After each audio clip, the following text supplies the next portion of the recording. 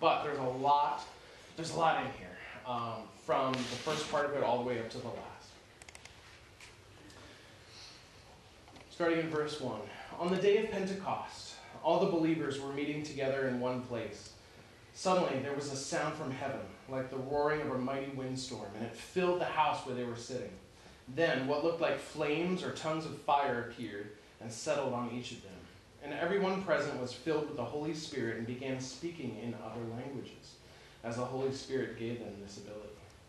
At that time there were devout Jews from every nation living in Jerusalem. When they heard the loud noise, everyone came running, and they were bewildered to hear their own languages being spoken by the believers. They were completely amazed. "How can this be?" they exclaimed. "These people are all from Galilee, and yet we hear them speaking in our own native languages. Here we are, Parthians, Medes, Elamites, people from Mesopotamia, Judea, Cappadocia, Pontus, and the province of Asia, and all these other places. Visitors from Rome. Both Jews and converts to Judaism, Cretans and Arabs. And we all hear these people speaking in our own languages about the wonderful things God has done." They stood there amazed and perplexed. "What can this mean?" they asked each other. But others in the crowd ridiculed them, saying, "They're just drunk, that's all." Then Peter stepped forward with the 11 other apostles and shouted to the crowd, "Listen carefully, all of you, fellow Jews and residents of Jerusalem. Make no mistake about this.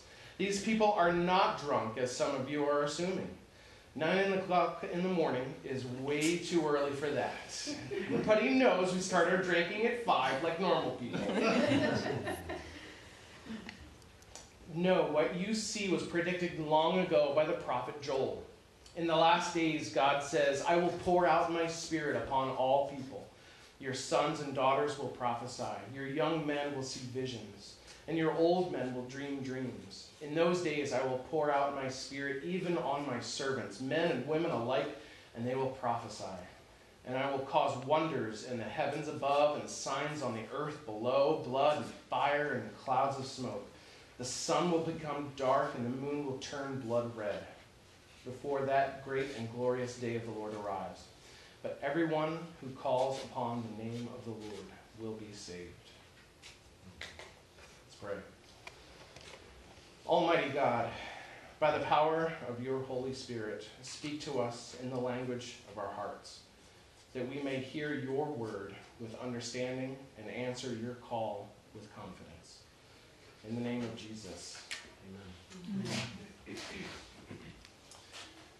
So we are celebrating today what they call in the book of Acts is Pentecost. But what not a whole lot of us know is that actually it has a bunch of ties into the Old Testament. We celebrate this giving of the Holy Spirit. And as Carl Sagan, who was an astrophysicist in the 80s, once said, you have to know the past to understand the present. I actually didn't know that was a Carl Sagan quote. Let's jump to Exodus 23, but it's also found in Exodus 34, and it's also found in Deuteronomy 16. So let's set the stage a little bit. We talked about, the last time I was up, about the Old Covenant, right? It was the if and then covenant. If you do such and such, then such and such will happen. So remember what God said to Moses. If you obey my commandments and my decrees, then you will be blessed. If you do not obey my commandments and my decrees, you will not be blessed. You will actually be cursed. So that's the covenant, the time frame that we're dealing with right here. God has made his covenant with his mediator, who is of the old covenant, which is Moses. Okay? Now, in Exodus 23, the word of the Lord comes to Moses, and he's speaking to God's people, and he sets up feasts for his people to remember, which is something that I really, really appreciate about the Old Covenant, about the Old Testament, the way God operated back then. We don't see it too much, but I love the remembrance because remember when his people crossed the Jordan with Joshua, he said, set up these huge pile of rocks, it's called an Ebenezer, so that what? You don't forget what I have done for you. He set up all these reminders because people are dumb. It's me included. I need this in my spiritual journey as well. I need to develop more of this practice. Because we forget all the things that God has done. Later on, we're going to be talking about how God's people are complaining in the wilderness after God has just miraculously, not with like one tiny little miracle, not with just the parting of the Red Sea, but with the cloud of smoke, the pillar of fire, with a mighty hand, Deuteronomy says, I have raised my people and set them free from the land of Egypt. And it's almost like 2 seconds later, they're already forgetting this huge blessing, and they're complaining. And it happens, if you read the books of Exodus, Numbers, Deuteronomy, it happens again and again and again. These people complain, they forget about what God is doing. So God sets up reminders. So first, after the giving of the law, we get to Exodus 23. And we're setting up feasts, annual feasts. And there's actually 3 of them that they set up. And this is something that you do 3 times every single year. Like, I love that Christmas time is not something that we celebrate once every 5 years or 2 years or 10 years. We get to celebrate it every year. And as the older and older that I get, it seems like a whole year does not happen it happens very quickly at this age, especially with little ones. But I love that it comes around every year because it's a great reminder. What we have Easter, we have Easter tide. We keep the festivities and the celebrations and the glory of Easter. We keep it going throughout these 6 weeks or however long we celebrate it. So we set up in Exodus 23. He sets up feasts. So the first one is the Feast of Passover. And this is what they celebrated right before the Exodus. This is the Feast of the Unleavened Bread. Remember, it's unleavened because God said, you don't even have time for this stuff to rise. You got to get up and you got to go. I am leading you out of this country. It's the Feast of Unleavened Bread. It's Passover. So the second one is what I want to hit home. It's actually called the Feast of the Festival of the Harvest, and it's typically celebrated 7 weeks after Passover during the first crop of the wheat harvest. And Exodus 23 and all those other passages actually explain all these time frames and everything. So it's also called the Feast of Weeks. And actually today, Jews celebrate it as Shavuot. I think I don't know if I'm pronouncing it correctly or not. I don't have any Jewish friends to call me out on that, but that's what we're going to go with. The Feast of Weeks, or the Festival of the Harvest. It's like another tithe, right? Why do we give a tithe? A certain percentage of our income back to God, because we realize that it's not ours in the first place, is it? God has heaped his blessing on us, and this is what we can do to give back a little bit to God. And this is what he set up in the Old Testament for the nations of Israel to do. You're going to bring me your first and your best crop and give it back to the Lord, because he's the one who has blessed you in the first place. With Passover, do you give any old lamb? Do you give a goat? Do you give a bird? No, you sacrifice the best, unblemished lamb, and you give it over to God. You give him your best. So it's like the first fruits of your harvest you're giving back to God. So in Deuteronomy 16, it's the last passage that it shows up in. I'll actually read that for you. It says, "Count off 7 weeks from when you first begin to cut the grain at the time of harvest. Then celebrate the festival of harvest. To honor the Lord your God, bring him a voluntary offering in proportion to the blessings you have received from him. This is a time to celebrate before the Lord your God at the designated place of worship he will choose for his name to be honored. Celebrate with your sons and daughters, your male and female servants, the Levites from your towns, and the foreigners, orphans, and widows who live among you." So this is Pentecost in the Old Testament. It also has its ties to the giving of the law at Mount Sinai. Now get this. In Deuteronomy 16, we were to count off 7 weeks from when you first begin to cut the harvest, okay? In Exodus, at Mount Sinai, the people celebrated the giving of the law 7 weeks of 7 days after leaving Egypt and celebrating the first Passover. What's 7 times 7? 49. 49. There you go. Which is pretty darn close to 50. Guess where we get the word Pentecost from? It's actually the Greek word for 50. Pentecosta. I feel like every time I bring you guys a Greek word, I feel like the dad from my big fat Greek wedding, you know? And he's so proud of his Greek heritage. Give me a word, any word, and I will tell you that word is Greek. He takes his little Windex bottle. Pentecosta. 50. All right? So we have 7 weeks of 7 days from the time of the first harvest. 50. We have 7 weeks of 7 days from the first Passover to the giving of the law, the 10 Commandments at Mount Sinai. 50. Pentecosta. Now, Pentecosta, like we said before, is a celebration of the festival of the harvest, the Feast of Weeks.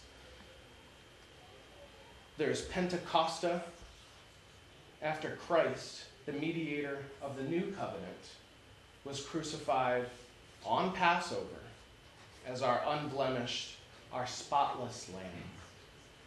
The Lamb of God, John the Baptizer proclaims, who takes away the sins of the world. I find that mind-boggling. That is so cool. I love that connection. We get to celebrate this festival, this celebration, from all the way back in the New Testament, the giving of the law, the giving of the harvest back to God. And now it's the same 7 weeks of our Passover lamb being crucified for us. So now that we have a better understanding of what Pentecost is, we can get into why it's so significant. And so I actually titled this sermon, A Promise, or no, what did I say? I didn't even write it down. A wish and a promise fulfilled. Now, we actually already talked about in our Old Testament reading that Eduardo read for us about the wish. It actually comes from Numbers 11. So, God poured out his covenant to his people through Moses. God pours out his new covenant to his people through the work of Jesus Christ and the giving out of his Holy Spirit, which is this wish fulfilled. So let's go back to Numbers 11.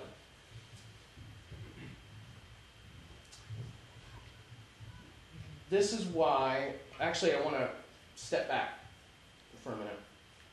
Why did God spread out his Holy Spirit from Moses and give it to the elders? Well, actually, if we look back a little bit before this passage, we see in verse 10, Moses heard all the families standing in the doorways of their tents whining, and the Lord became very angry, extremely angry. Moses was also very aggravated, which is probably an understatement. And Moses said to the Lord, "Why are you treating me, your servant, so harshly? Have mercy on me. Why?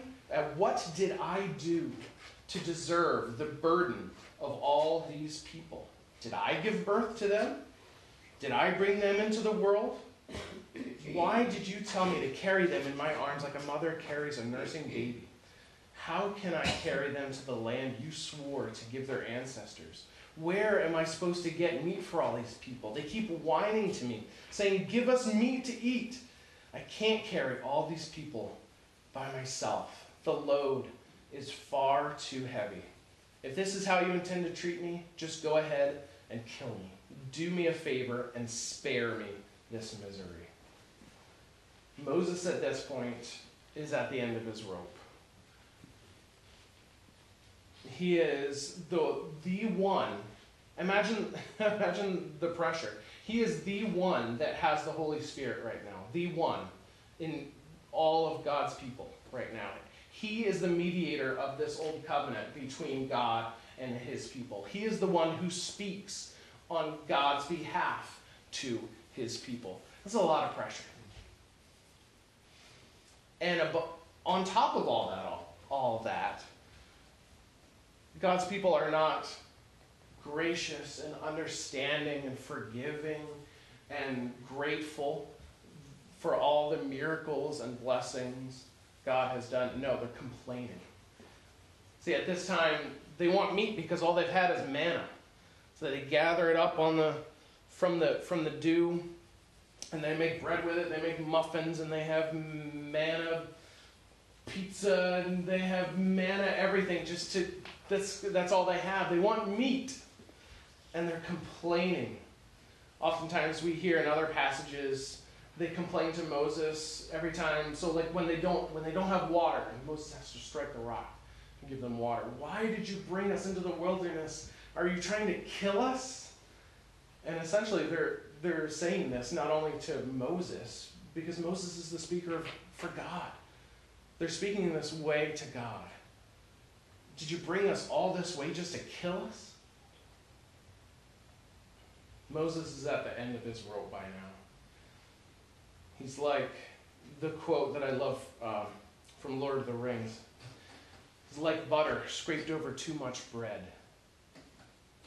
He needs help. And Moses clearly, at this point, he wants out. He's done. But God has another plan. Which actually is a good subtitle for the whole Bible, if you think about it. The Bible.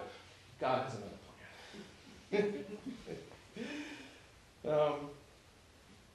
But this is how God operated in the Old Testament when it comes to the Holy Spirit. We see time and time again the words, "and the Spirit of the Lord rested upon." You have the Spirit of the Lord rested upon Moses. You have the Spirit of the Lord rested upon the judges like Samson and gave him that mighty strength to defeat the Philistines. And the Spirit of God rested upon Saul, Israel's first king. God used the Holy Spirit back then to equip his people for his purposes at that specific time and place. It's far different from what we have now. The Holy Spirit is often called the Comforter. Jesus refers to the Holy Spirit as the Comforter. We looked at when Eduardo was preaching Jesus' promises before he ascended into heaven. "I'm going away, but I'm leaving with you a Comforter, the Holy Spirit." Now, in our culture right now, when I think of the word comforter, what comes to mind is, somebody's going to sit by your bedside and stroke your hand and tell you everything's okay. Which, yes, the Holy Spirit does do that, but there's much more in this word that we actually don't get. So this word actually has its origins, our word comforter in the English language, it actually has Latin roots. The comforter, forte, is the root word. Power. Now everybody that has a musical background knows the word forte. When you see that on the sheet music, that little F, it's telling you to play or sing this music, what? With power, with strength. That's what this word means. Forte, with power. Lord, what's the Spanish word for strength? Fuerte. Fuerte. Fact check.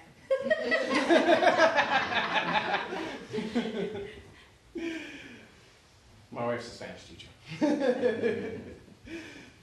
Yes, fuerte, forte, power and strength. This is what I leave you, Jesus says, when I'm going away.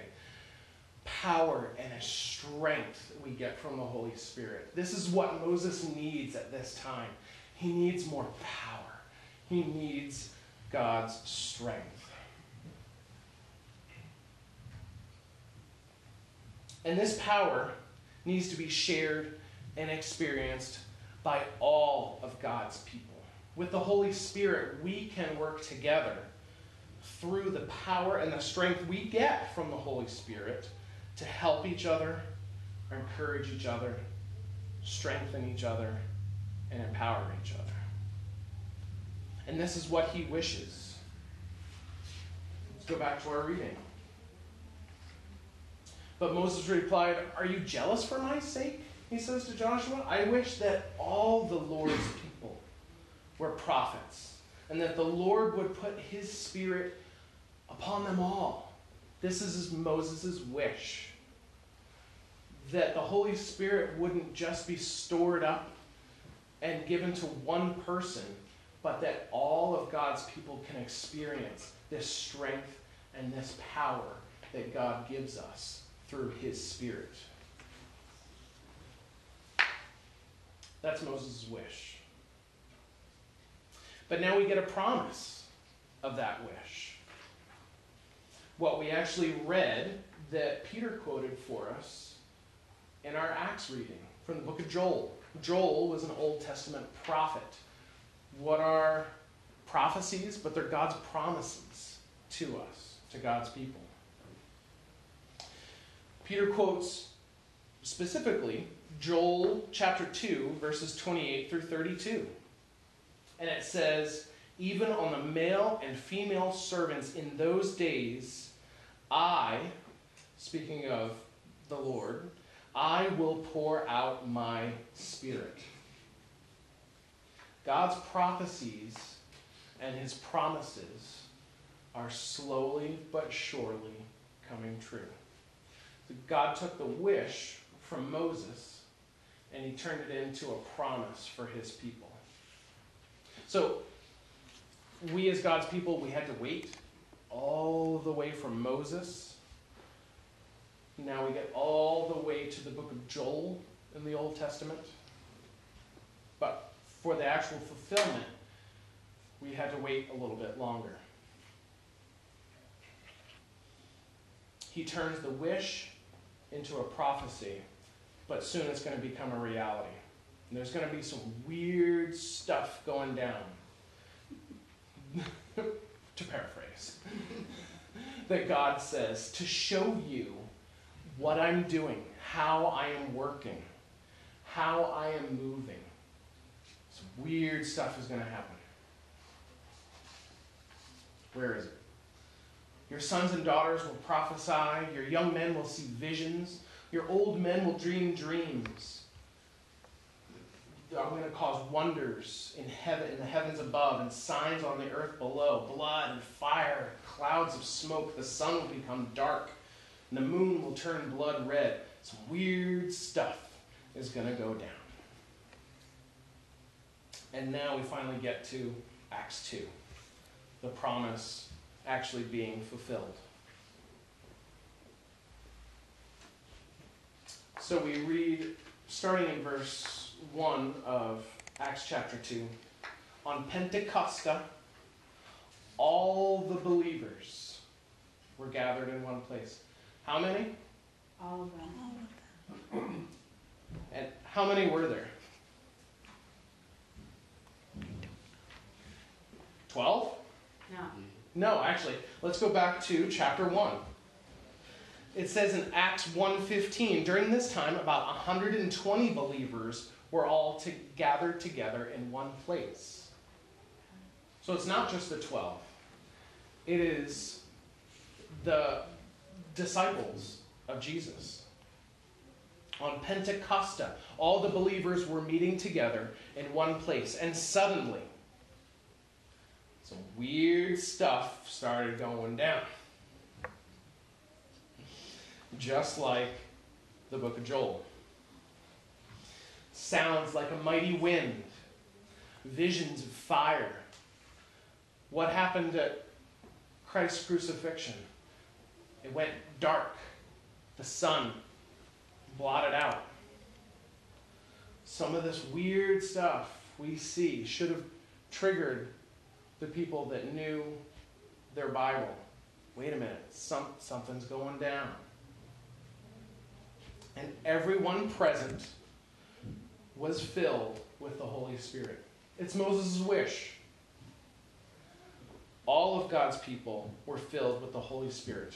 I wish that all the Lord's people were prophets, and that the Lord would put his Spirit upon them all. And then in verse 17 it says, in the last days, God says, I will pour out my Spirit upon all people. We are a part of this wish and this promise fulfilled. We have the Holy Spirit to give us strength and power and to help each other when people are at the end of their rope and they want to give up. They need more power. They need more strength from the Holy Spirit. We are given, Paul describes, we are all the body of Christ. And through the Holy Spirit, we are all given gifts to help each other, to empower each other, to strengthen each other. The power and the strength that moves God's people to accomplish his purposes in redemptive history resides in and empowers us today, just like it did the apostles in Acts 2. We can do God's work, and we can be a part of God's plan, where God is moving, and to be the Jesus-y people, like we've been talking about, that he wants us to be, through the power of this Pentecost Holy Spirit. Let's pray. Heavenly Father, we thank you so much for the giving of your Holy Spirit. Lord, I'm glad that we have this wish of Moses and this prophecy of Joel fulfilled in us, that we don't have to go to one person to meet with you, to be in your presence, to hear from you. We have your Holy Spirit. We have your word poured out for us. And we have each other. We have each other, Lord. And we thank you so much for that. We thank you for this body, that the Holy Spirit, I know I've seen his presence clearly evident in this place and in this body. We've worked together and we've accomplished a lot over the past year or so, being totally volunteer-led. God, your Spirit is powerful. It's in us. It's among us. It's moving through us. God, allow us to recognize your Spirit in us. Allow it to permeate us so that we can accomplish your work. We can see what you're doing, and we can join you in your mighty work of redemption. In Christ's name, amen. Amen. You can go grab your kids downstairs.